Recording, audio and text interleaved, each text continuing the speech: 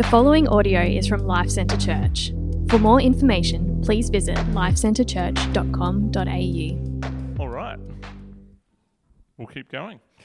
All right, so this high schoolers camp, and on the high schoolers camp, as I said, we had a little chapel at the top of a hill, a compulsory leaders meeting, and a voluntary campers meeting. As I said, about 100 high school age campers. And I still remember so vividly on this particular night, we went to our leaders prayer meeting, and it was the normal prayer meeting. I think it was about 15 minutes long. There was earnest prayer for the night's meeting. And straight after it, there was the usual kind of jovial talk and poking fun at one another as we began to walk our way up to the chapel. I was at the back of the group of leaders, and suddenly everyone just stopped. And word sort of filtered its way back, and they said, Sam, come up here. Come up. So I sort of walked my way up through the group of leaders, and I stopped because inside the chapel, I think there was probably about 95 high school age kids had turned up for a voluntary prayer meeting run by themselves. And they were in a big circle. And some were laying, some were sitting, some were standing.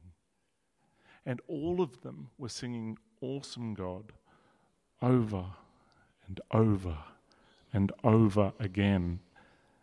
And most of them were bawling their eyes out, sobbing as they sang Awesome God again and again and again. And it was obvious to me and every one of us standing outside the hall that God had shown up.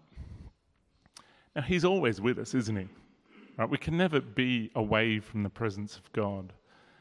But there are those special occasions when God chooses to reveal a little more of who He is, those rare and precious moments when God allows us a glimpse of His presence.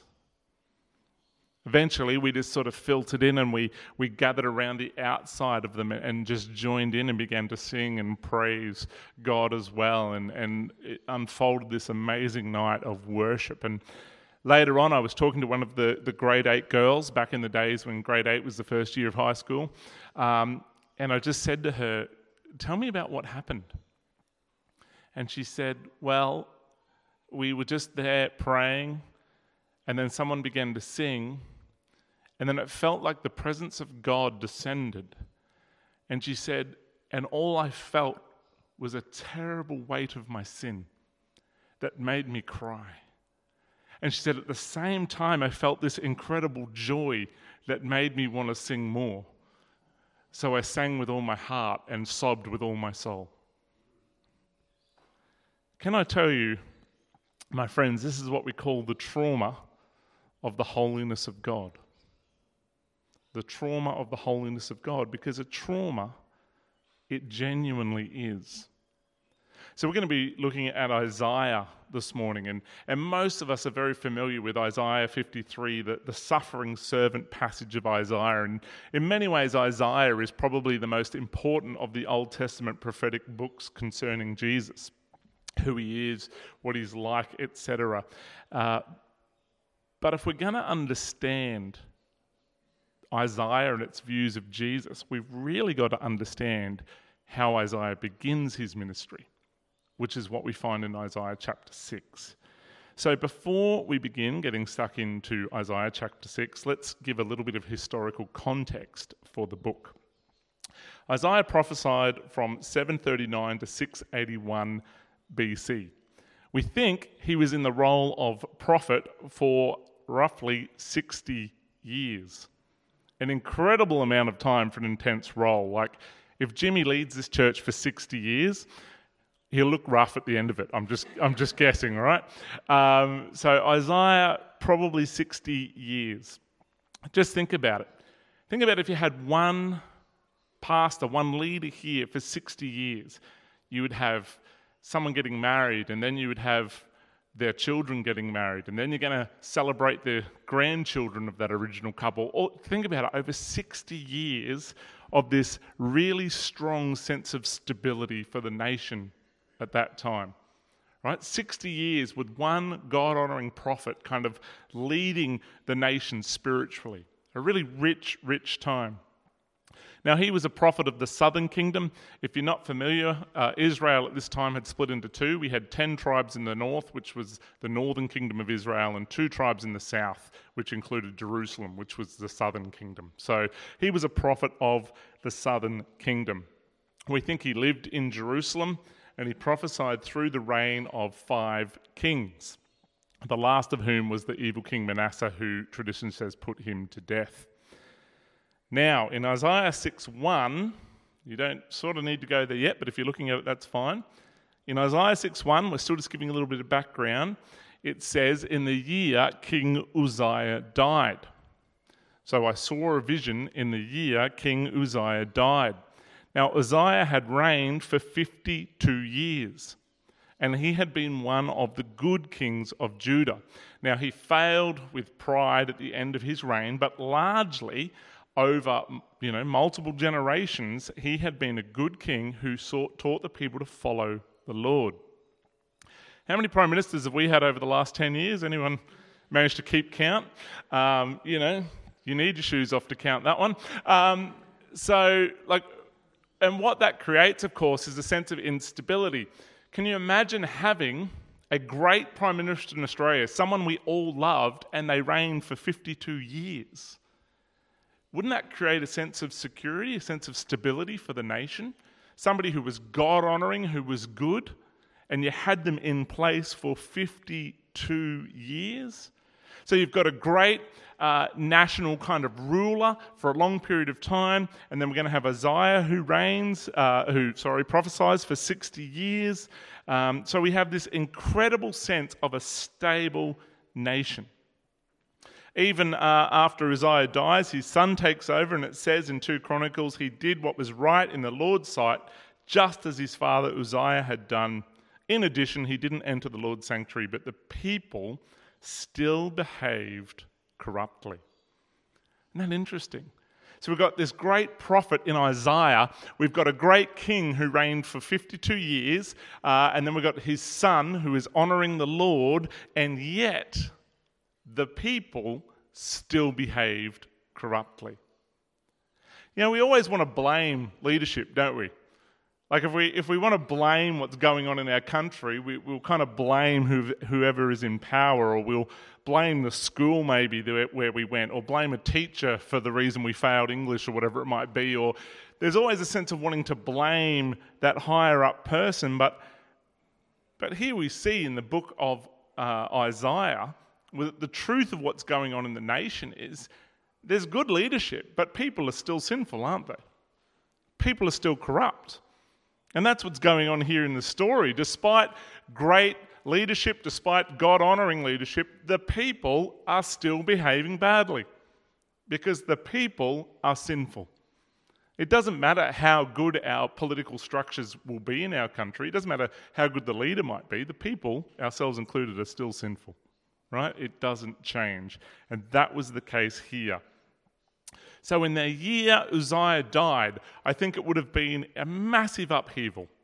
Right? After a 52-year-long reign, a massive upheaval. What's going to happen next? What's the future of our nation look like? And it's in that year that Isaiah has his vision. So in that year, the year of potential turmoil for the nation, God begins to speak to Isaiah. So it's good for us to get that framework, right? In a place that is facing upheaval, God begins to speak. Okay, so that is what's going on, which brings us to Isaiah chapter 6. And I'm going to read verses 1 to 8. Now, this is up to you. If you want to, read along. Now, I always encourage people to read the word. Or if you choose, you could just close your eyes for a minute, because I do want you to be able to visualize what Isaiah is experiencing.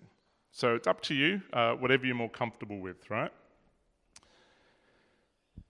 In the year that King Uzziah died, I saw the Lord sitting upon a throne high and lifted up, and the train of his robe filled the temple.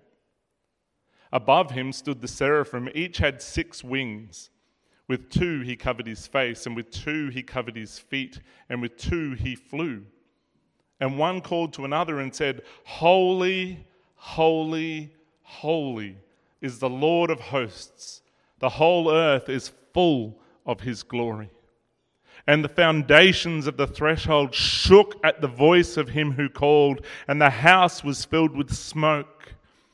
And I said, Woe is me, for I am lost. For I am a man of unclean lips, and I dwell in the midst of a people of unclean lips. For my eyes have seen the King, the Lord of hosts. Then one of the seraphim flew to me, having in his hand a burning coal that he had taken with tongs from the altar. And he touched my mouth and said, Behold, this has touched your lips. Your guilt is taken away, and your sin atoned for. And I heard the voice of the Lord saying, Whom shall I send, and who will go? Amen. The word of God.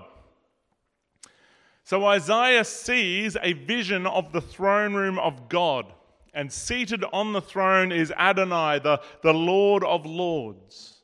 I think this is the first glimpse of Jesus in Isaiah. I think this is Jesus on the throne.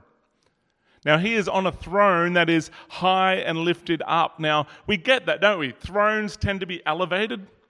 Anyone here ever gone to a castle overseas or something and seen a traditional historical throne? They're always lifted up, signifying a kind of higher role or a higher presence. So here we have the throne of the King of Kings and Lord of Lords.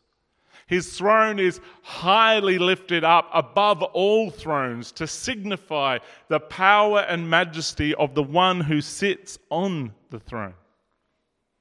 And further signifying this in the mind of Isaiah is the train of his robe. Now, robes, and particularly long ones, signify royalty. Think of wedding dresses. Now, I'll age myself here a little bit, but I remember watching Princess Diana get married on TV. Anyone else with me on that? I should say, who wasn't born? Quite a lot of you. Anyway, I remember watching that on TV, and the length of the train of her dress was simply ridiculous. If any of you attempted that, you would struggle to probably walk. But the reason it wasn't ridiculous at the time is because it was a royal wedding. It signifies something about the majesty of the occasion. The dress, as I've read, the train of the dress was 25 feet long. Right? It's ridiculous, isn't it? It's crazy. And yet, in the grandeur of the royal setting, it looks appropriate. It looks grand. It looks majestic. So robes signify the fact of the royalty, the power, the influence, the prestige, all of those things. And so Isaiah looks and he sees this throne that's lifted up, and the one on the throne is wearing a robe, and the train of the robe, it says, fills the temple. The train of the robe spills down and fills the floor, fills the walls. It's piled up high. The robe, it almost feels like the train is endless because of the one who's wearing it, the King of Kings and Lord of Lords. He has the ultimate robe, signifying his authority. In short, this is simply the most royal scene that you can ever imagine. Whatever your sort of view of royalty is, maybe it's the Princess Diaries, I don't know. Whatever it is, you need to multiply that a lot to get the majesty of what Isaiah is seeing. Then we're going to add in some other things. Above him are the seraphim, 6 winged angels. They fly with 2 wings. With 2 wings, they cover their feet. Why? Well, you think of Moses at the burning bush. See, shoes are what you walk around with and collect dirt. Shoes are in contact with the profane things of the ground where animals go to the toilet, etc., etc. And so Moses had to take off his shoes at the burning bush because he stood on holy ground. And these angels have to cover their feet because their feet are what come in contact with the ground. And so with 2 wings, they cover their feet in the presence of the holy God, right? Anyone taking the shoes off? Come on.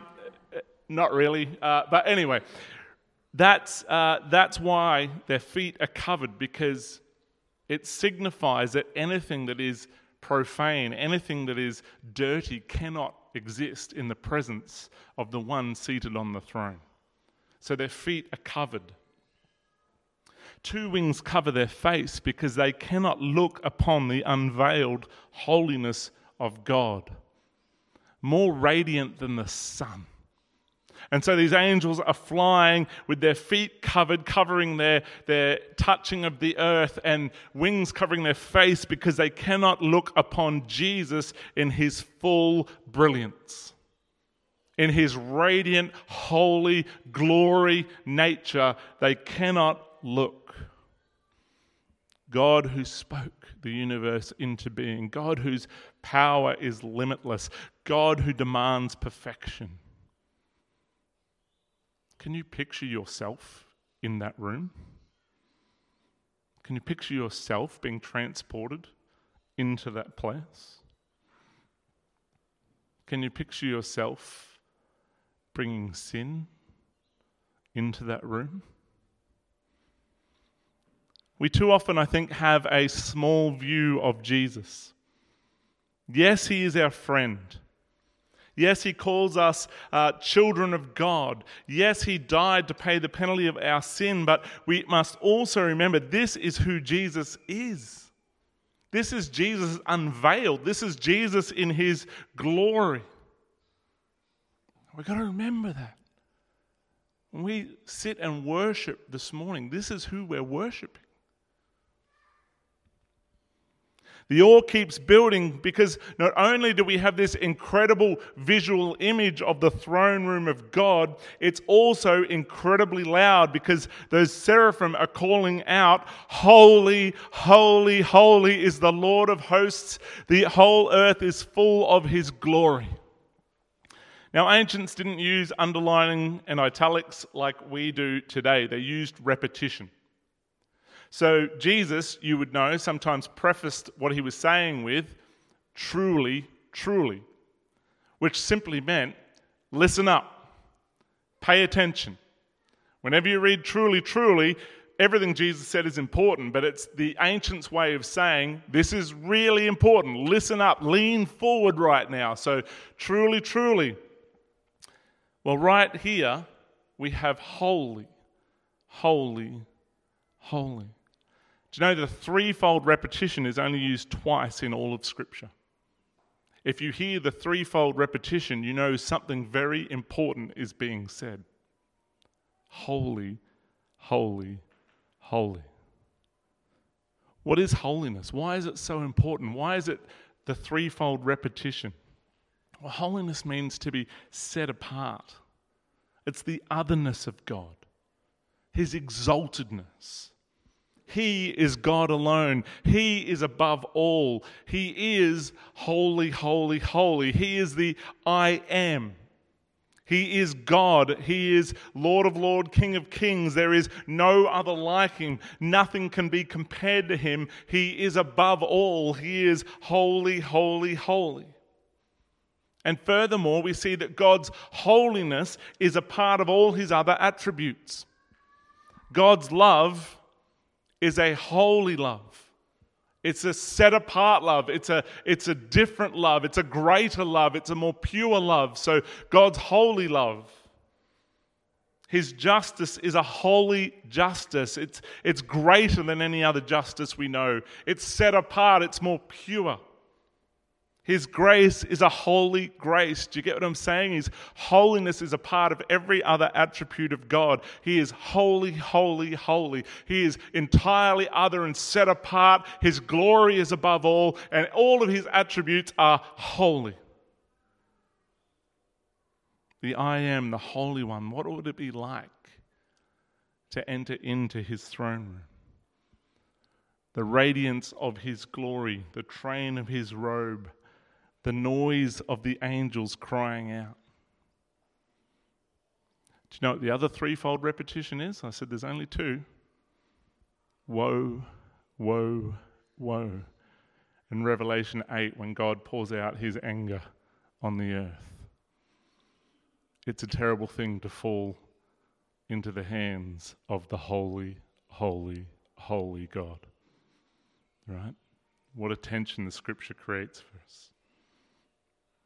Back to our passage, and as they declare God's holiness in the temple, the foundations, it say, shake and smoke filled the room. The holiness of God is not declared timidly, but it reverberates in the throne room. Anyone here ever been close to a big stack speaker at a concert and you can actually feel it in your chest? Kind of vibrates. Well, this is like that, but multiplied out. The entire room is shaking with the cry of the holiness of God. And so Isaiah is sitting there now in the throne room of God, looking at the one on the throne who the train of his robe fills the temple. The angels are declaring the holiness of God, and his chest is reverberating with the cry of God's holiness. Just picture it for a moment. How do you see yourself in that room? If God chose you and took you to that place, how do you picture yourself? Like a tourist? Oh, wow, check that out. That's a long robe. No, I don't think so. What was Isaiah's response? Woe is me, for I am lost. For I am a man of unclean lips, and I dwell in the midst of people of unclean lips, for my eyes have seen the King, the Lord of hosts. Now, some translations, I think, are better here, because what they actually say here is, woe is me, for I am undone, is what some of the translations say. Woe is me, for I am undone. You see, to be in the presence of God is for all of those false images that you build up about yourself and that you portray to one another is to be exposed fully. There is no false image before the King of Kings and Lord of Lords. There is no pretending to be someone you're not. There's no putting on a brave face. There's no treating someone falsely who you talk about behind their back. None of that exists when you come into the presence of God. All of your self-justification, all of your blaming other people, all of your blaming other leaders, all of your blaming is undone before the presence of God. There is you, your sinfulness, and the holy, holy, holy God. And that is what Isaiah experiences. Behold, I am undone. Every lie, every cover-up, every scheme, every self-interested decision, exposed fully. There is no facade left in his presence. I am undone. For I have unclean lips in the middle of a people of unclean lips. Jesus says, out of the overflow of the heart, the mouth speaks, and Isaiah knows that he is truly, deeply, irrevocably unclean before the holy God. Church, here's what I want to really challenge you with. There is no other way to become a Christian than through the same experience of Isaiah. I don't mean necessarily that you get transported to that throne room, but you must first come through an understanding of how desperately wicked and sinful you are before you can understand the salvation that Christ offers. Right? You must come to a place of knowing that you are condemned, that you are undone because you are a person of unclean lips. Right? That is the only way to become a Christian. If you've never come through that experience, then you're going to church and you're doing those things, but you don't know who he is. You first must understand your deep sinfulness before you can understand what Christ has done to redeem you from sin. I ask you, have you ever pronounced, "Woe am I, for I am unclean"? That's where the beginning of salvation happens. Woe am I. So that is Isaiah's position, and here's the thing that we have to understand. Isaiah can do nothing to change his situation. He's in the presence of the holy God. He's witnessing. His chest is reverberating with the cries of God's holiness, and he is there knowing that he is sinful. And let me ask you, what can Isaiah do about it? Apologize? He's got nothing. He's in the same state as you and I with our sinfulness before our holy God. There is nothing we can do. Now, he has to trust God. It's no different from you and I that God took the initiative, that God sent Jesus to pay the penalty of your sin. While we were yet sinners, Christ died for us. It's God's act to save. He sent his Son to pay the penalty of your sin. When you put your faith in the death and resurrection of Jesus, you are saved because of his sacrifice. It is God's work from first to last. All right? There's nothing we can do. And that is Isaiah's situation. So how does our passage unfold? God has brought him to this place. So what happens? Note what our passage said. One of the seraphim flew to me, having in his hand a burning coal that he had taken with tongs from the altar. And he touched my mouth and said, "Behold, this has touched your lips. Your guilt is taken away and your sin atoned for." Who acted? God did. God sent the seraphim to atone for Isaiah's sin. God is the one who must deal with his sin. So the seraphim takes a white hot coal from the altar. How do we know it's really hot? Note what it says, that the seraphim actually takes it with tongs. I just love that image. The seraphim's just like, no, I'm not touching that. So he gets tongs, this white hot coal, and he flies over to Isaiah, and he takes that white hot coal and burns it into Isaiah's mouth. That's not pleasant, is it? Think about that for a second. Blisters, burning, pain. This is what Isaiah feels. The ancients knew about the purification of fire. They knew that you could apply it to wounds and treat them for infection. They knew that metal was made pure by heating it up, by purifying it through fire. And this is what we have symbolized here in Isaiah. He was a man of unclean lips. And Isaiah had applied to him a representative act of the burning purity of the holiness of God taking away his sin. Right, that is what's happening in this picture. Now, ultimately, Jesus paid the penalty of the sin of Isaiah. Right? When Jesus went to the cross, he paid the penalty of the sin of the Old Testament saints and of the New. Ultimately, it is paid for by Jesus. But we have an image here for Isaiah, an understanding of the holy, purifying fire of God. So Isaiah felt the holiness of God and cried out, "Woe is me," and then God acts in grace to purify him, to take away his sin. And then in verse 8, God speaks and asks, "Who will go and be my spokesman? Who will speak on my behalf?" And Isaiah, through blistered lips, but with a heart now made whole, says, "Here I am, send me." Right, here's the change in Isaiah that we have to see. Behold, I am undone. I'm a man of unclean lips. I'm in the presence of the holy, holy, holy God. I've got nothing. Every lie exposed, every excuse I've offered, it's all exposed. And now God acts to purify Isaiah. And he's now filled with the overwhelming joy of the grace of God who takes away sin. And now Isaiah can't wait to proclaim that message to others.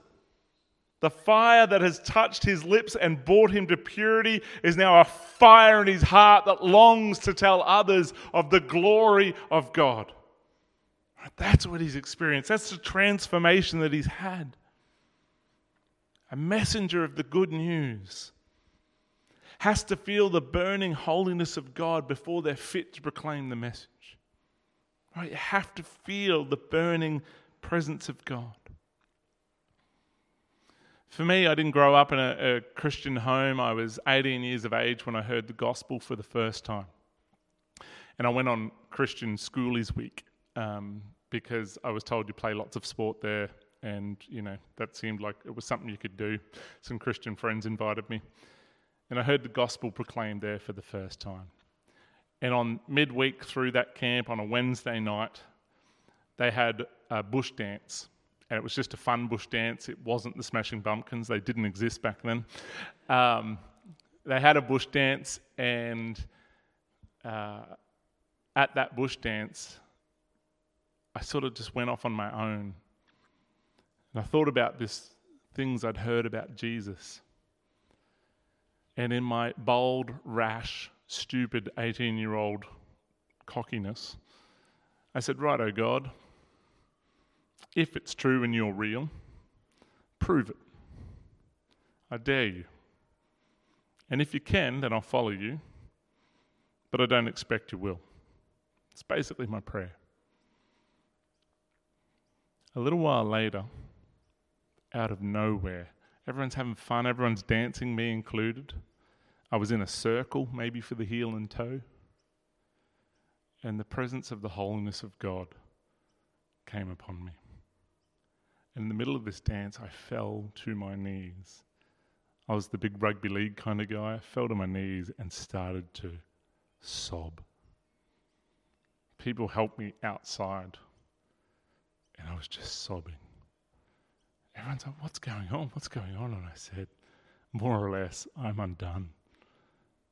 Suddenly God showed me who I was, showed me who He was. And all I could do was sit on the ground and bawl my heart out. I remember saying one thing: my life will never be the same. Because Jesus changes you. His grace meets you in the place of the awareness of your sin. And then you're fit for the message. What's the overall theme of the book of Isaiah? It comes from Isaiah 12:2. He says, "Behold, God is my salvation. I will trust and will not be afraid. For the Lord God is my strength and my song, and He has become my salvation." That's the theme of Isaiah. Right there, the experience of the holiness of God, of God's redeeming him from his sin, has led to him crying out, "He is the God of my salvation, for the Lord God is my strength and my song, my joy, my praise, the worship that is on my lips." This is what God has become in my life, is what he is crying out and saying. The strongest theme of the first 39 chapters of Isaiah is judgment of sin. Why do you think that is? This is Isaiah's experience. He knows what it is to be sinful. He knows who the holy God is that he worships. And so he spends basically 39 chapters outlining to people that God is holy and you are sinful. Right? This is the outworking of the understanding in Isaiah's life. Do you know Isaiah refers to God as holy 56 times in the book of Isaiah? More than any other book. Leviticus mentions holiness more, but it's talking about, put this thing aside and it will be treated as holy and da-da-da-da. But referring to God as holy, Isaiah does the most. His understanding is God is a holy God. Isaiah knew what it was to be brought into the presence of God and knew what it was to be undone. To know his sin as revealed by the presence of God, to then experience God taking initiative to heal him. And then Isaiah begins to speak the message of salvation. Church, you and I must be like Isaiah. To know your sin truly before the holiness of God. To feel the pain of it when he reveals its filthiness to you. Pain that would cause you to flee, to run, to cower in his presence. But then to know the grace of God through the sacrifice of Jesus. To know that the Holy One that Isaiah saw in his vision, the one on the throne, the one with the robe, the one who was crying out, "Holy, holy, holy," that one did not consider equality with God something to be grasped, but came to earth, took on the flesh, and died on the cross to pay the penalty of your sin. Isn't that incredible? The vision of that one Isaiah sees, he's the one who was born of the Virgin Mary. Right? God stepped down to live the life that we can't. And when you know these things to be true, when you've experienced these things to be true, you cannot help but say, you couldn't fight it but say, "I am here, send me." Right? That's Isaiah's response. I will speak your good news. I will condemn sin where I find it, but I will speak the good news of Jesus. I will go into my workplace. I will go into my school. I will pursue my hobby as one who has felt the searing pain of God's holiness, felt the loving cleanse of his grace, and I will tell that good news to everyone in my sphere. Here I am. Send me. Now, you're not Isaiah. Isaiah longed for what you have. Right? You're not Isaiah. Isaiah longed for what you have. He felt the burning coal blister his mouth. You've seen the sun die for you, be resurrected, and offer you life in his name. Isaiah felt the pain of the coal, and you've seen the grace of Jesus. If Isaiah could respond to "Here I am, send me" to a burning coal, what's our response to God sending his Son? Right? Here I am, send me. All around you, right here in Caloundra, there are people. For them to come into the holy, holy, holy presence of God is impossible because they carry the weight of their sin. But through the good news, through the salvation that Christ offers, they will be made holy and radiant and one day see him face to face. That's the good news. That's the message that should be on our hearts. Church, that's what I just want to pray, that we experience, understand who God really is, and be willing to share that good news message of Jesus. Let's pray. Thank you for listening to this podcast from Life Centre Church, located on the Sunshine Coast. We exist to make, mature, and multiply disciples and communities that depend upon, declare, and display the gospel of Jesus Christ in all of life. If you would like more information about us, please visit lifecentrechurch.com.au. We provide our podcast free of charge. Please feel free to download the content and share it with others, but please do not edit or alter the content in any way without the written permission from the leadership of LCC.